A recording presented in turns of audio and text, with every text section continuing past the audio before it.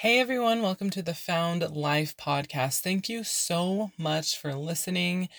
I am so excited to bring you this episode today because it's something that can relate to so many people.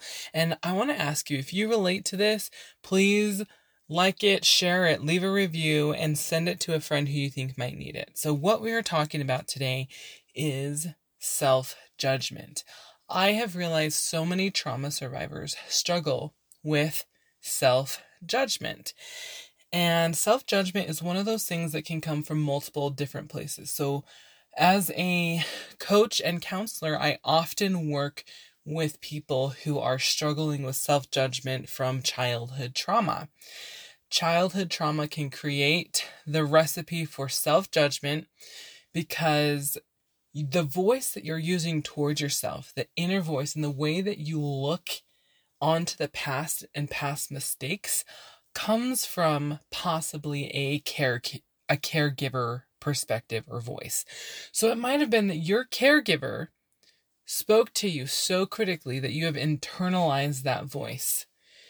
Another way that you can have this experience from childhood trauma is that you have internalized their response to your negative behavior. So your caregiver, growing up, parent, step parent, foster parent, whoever was raising you, grandparent, they either responded with complete silence for long periods of time when you made a mistake, and when you made a mistake, you started to feel isolated and unsupported and created stories in your mind about what that meant.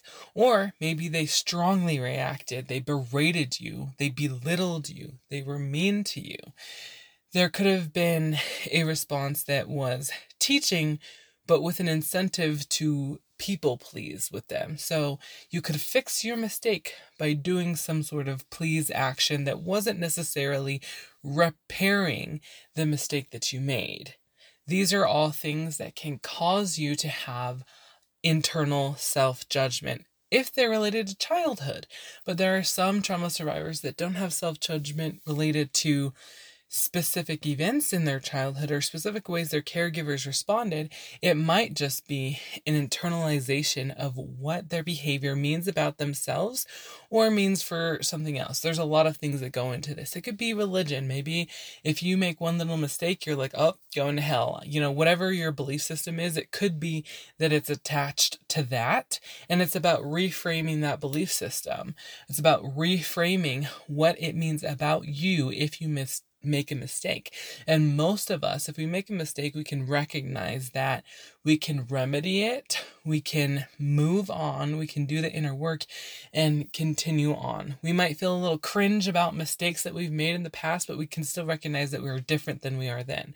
The disconnect for a lot of trauma survivors is that judgment feels like what is deserved. It feels like if I forgive myself, then I'm telling myself it's okay.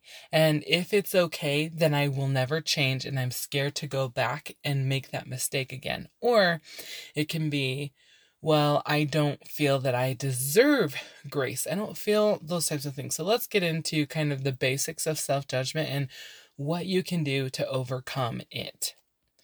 So the first thing I want you to think about when you're considering your own self-judgment is the stories that we tell. Stories are used in every facet to help us learn and understand. From the beginning of time, cultures across history have used stories to tell powerful lessons. We use stories to entertain and to teach and to influence and to change society. Stories are no coincidence that we have all of these stories, that we're always connected to stories. You might notice that people on social media, story time is such a popular thing to do on social media, and that's because that's how we relate. So I want you to think about what type of stories you're internalizing when you are judging yourself. So part of something for me is, part of my story is, when I was a child, when I was 8 years old, I was an overweight child. And my father decided to put me on the Atkins diet. And that caused me to tell stories about myself, and they weren't cleared up by my caregivers. So the stories I told myself about myself is that I was not good enough until I was a certain weight, or until I was, what I would have called skinny. So at 8 years old, I'm being put on this diet where I can't eat any of the regular food that's in the house. So everybody else in my family ate the regular food, and I had to eat the store-bought special Atkins food until I reached a certain weight. That really caused some deep trauma for me around food, because it then taught me the story I told myself is that food is a vessel for love, because when I was doing good, I got to have like a cheat. So food is love, and I am afraid of being unloved. So it caused me to have food as a coping mechanism for when I was feeling alone or unloved, which is very, very negative narrative to have. So I want you to think, when you think of self-judgment, what kind of narrative is attached to that? What story is going along with that? And along this path, as we think about our self-judgment experiences, I really want you to think about what specific experience you might have. Just bring one up, bring one forward to your mind. What experience of self-judgment can you think of that you are just very critical of yourself about? There is a mistake in your past that you have made, and you're very critical. Think about what that is. All right, and now that you're holding that experience in your mind, I want you to think about what resources you had at the time, what thoughts you had at the time, and what led you to making the choice that you made and making the mistake that you made. Something that I've noticed with trauma survivors is that it may not be crystal clear logically and emotionally. We have to get there emotionally as well. A lot of us are there logically, but not necessarily emotionally. It is not crystal clear to us that that situation that we were in, we had a certain amount of knowledge, we had a certain amount of physical, mental, emotional, financial, whatever resources to make that choice. We had a certain amount of emotional capacity. That's where we were at in that moment. We might have been really fired up. We might have been deeply depressed. We might have been so lost, whatever it is. We only had a certain level of resources. So when we reflect back on that situation, are we fully encompassing and understanding what that person was going through? And is it crystal clear to us, mentally and emotionally, that we had a different capacity then than we do now? And we might be reflecting in judgment upon a past person, past version of ourselves that no longer exists, number one, and number two, had not the same capacity that we do now, which means that when we look back, we're saying no excuses. Doesn't matter what you are going through. Doesn't matter how you were feeling. Doesn't matter what resources you had available, what knowledge you had available. You should not have made that choice regardless, and you did not have any sort of anything to make that an option for you. Right? I do understand. There are some moral things that we need to consider when we look back, and sometimes it is crappy and we have to acknowledge what is. But I really want you to look at yourself in the past of that mistake that's really bothering you and consider the whole picture. And if this was someone else, would you judge them the same way? Right? Some of us have deep entrenched harshness. Our voices are so harsh that we don't care what anything is. We just care that it happened. We don't care why. But the why is what's important. And if we cannot engage with that why, I want you to go deeper, and I want you to connect with empathy. And empathy, I want you to know, if you struggle with this judgment of past self or even others, you are struggling with empathy, and empathy is a skill. It's not your fault always that you struggle to make that connection. If you have trauma, guess what? Your brain was focused on one thing, which is survival. And a lot of us have control issues because we want to control the outcomes because it's safer for us. So why would we waste our time with emotions? Why would we waste our time with empathy? So one skill that you can use to try to reflect on past situations or current situations with others with empathy is going into that, okay, how is this going to feel in this moment? So in the moment that I made that decision, or in the moment when this other person made that decision, how were they feeling? What emotions were coming up? Did they have the resources internally to learn how to control the emotions, right? Did they have external resources, people, places, things, someone to call to help them through that story, through that process? Did they experience this before? Were they triggered? I want you to really take a deep dive into this, because something that I notice is we often make mistakes when we're experiencing something completely new. You've never done this part of life before. Life is new to all of us. We've never done this before, have no recollection of how to do this. And if you have a new experience, you're going to mess up every single time you do something new. Every single time. And it can be scary for some people, but it's important to understand that it's just part of our natural evolving. We are going to mess up in new situations, and it's okay because we are learning to have the capacity. And without that past mistake, can you then get to the future where you now know better? Absolutely not. Absolutely not.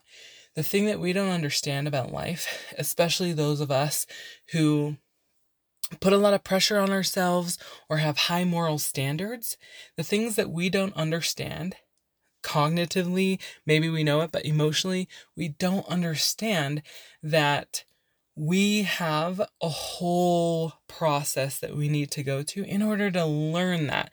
We cannot obtain discipline or being able to do something well without being bad at it first. There's no not making mistakes. There's no just don't do it. Stay away from it. Just avoid it. There's not doing that. If you truly want to grow in life, there's no such thing as if you just completely don't touch that thing. We can do that maybe, like, for example, with drugs. Fine. You can avoid, you can say no to drugs and maybe go your whole life without doing them. So many people do it. My mom is one of them. But that's not going to work when you want to learn and build your character. That's not going to work when you reflect on the past experiences that you've had and go, wait, why did I do that? You need to dig deeper and understand, oh, this is the reason why. An example of this for me is I made certain choices out of my eating habits, right? Back to the story where my dad put me on a diet when I was 8 years old, and throughout life, it just caused struggles for me. And some of those struggles involved specific choices that I made. And one of them is that I went on a weight loss journey and I lost 80 pounds in about 5 months. And I did it out of complete self-hatred, and I gained every pound and more back. Why? Because during the process, I thought, if I hate myself enough, I will be able to do this. I will be able to prove people wrong, whatever it is, without my dad over my head trying to control my food. This is my time for the power. And it was great. It was empowering. There's certain parts of it that were great. But guess what? I hated myself skinny. And then when I was done, I had no other reason, number one.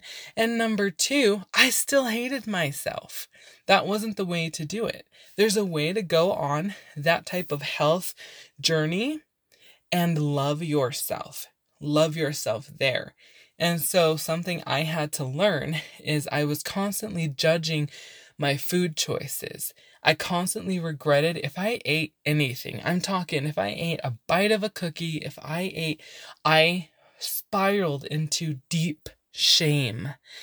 And what I didn't realize is that I was struggling with some disordered eating patterns, right? So this deep shame was spiraling me out of control, and yet I would keep participating in the behavior in order to gain control. So what I learned about that experience is that, you have to reflect. You have to figure out why you have these patterns, and you also have to give yourself grace and love in order to heal and move on. And I used to really judge myself for eating something that I didn't want my body to respond to negatively. I used to have judgment for that. Now I can see after all that experience, I can see, oh, I feel that food, in some way, I emotionally try to cope with food. That's not a good tool for me. So what do I do instead, right? I recognize that, and when I'm feeling an intense emotion, I say, okay, I could either go eat a bunch of food, or I can find another coping skill. What are the coping skills that I personally enjoy using? I like to sing. I like to meditate. I like to dance. I like to go on a walk. I actually like to exercise, so I can actually do that instead. Or I can talk to someone. I can call my mom, my sister. I can talk to someone, talk it through. I can sit with it and let it be ugly and feel uncomfortable for a few minutes rather than trying to shove it all down, right? There's so many other options. And so I think that's the important thing to understand, is that our knowledge gives us the power to change. And when you judge yourself for not having that knowledge, it's kind of like going back and judging a small child for not knowing how to walk. Shame on you, baby Tanisha. You didn't know how to walk. We don't do that. It doesn't make logical sense. Emotionally, it might make sense to us. And so how do we move through that emotional disconnect? Let's talk about it. Something that can be very helpful is focusing on that emotional part of yourself and going back, visualizing the person that you were at the time that you made mistakes, and telling that version of yourself what you needed to hear when you made that mistake. What you needed to hear, not what you actually heard from yourself or from others about how bad that mistake was. I want you to go back to that version of you, and I want you to talk to them. And I want you to tell them what you know now, and that you know it. And I want you to promise them that you're going to do better. But I also want you to look that person in their heart and explore, I know that you didn't know better. I know that you could have done better. I know that you chose this choice and chose this path because you were either lonely, hurting, angry, confused, lost, unsure. Name whatever it is. And I want you to navigate them to what you know now. I want you to give them, impart unto them the wisdom that you now have. And I want you to use that as like a practice of trying to release the self-judgment. You're going to have these little self-dates with past versions of yourself and really explore it and say, okay, I know you can be better. I want you to be better. I don't want to make this mistake again. So what's my safeguard against making that mistake again? Because I think often we use self-hatred as that safeguard. We're using self-judgment as a safeguard to not making that mistake again when it doesn't need to be. We can use other things to safeguard us against that mistake. You promise yourself and commit that you're never going to do that thing again. You might have a system in place, right? When you get sober, if any of you are sober out there, hallelujah, congratulations. When you get sober, there's a whole program that people go on. There's a whole process. They have a sponsor sometimes. Sometimes there's concrete written down things that they can turn back to and say, oh, this is how I'm not going to do that again. And you can create that own system for yourself in order not to turn back to that mistake. And that way you can say, oh, I'm going to give you, past self, these tools to not make that mistake again. And then I am going to move on knowing that I have these tools, that I have imparted unto you this wisdom, and that I am going to release the judgment as much as I can. And it's a practice. It's not going to happen the first time sometimes. Sometimes it will, sometimes it won't. Sometimes it's going to take you 20 times of doing that effort with yourself in order to reach that level of self-reflection, self-forgiveness, and self-compassion. And being able to say, oh, I know how to do better, so I don't need to hate myself in order to move forward.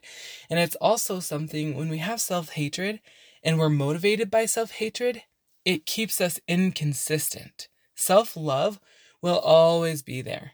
You will always be able to create from a place of love.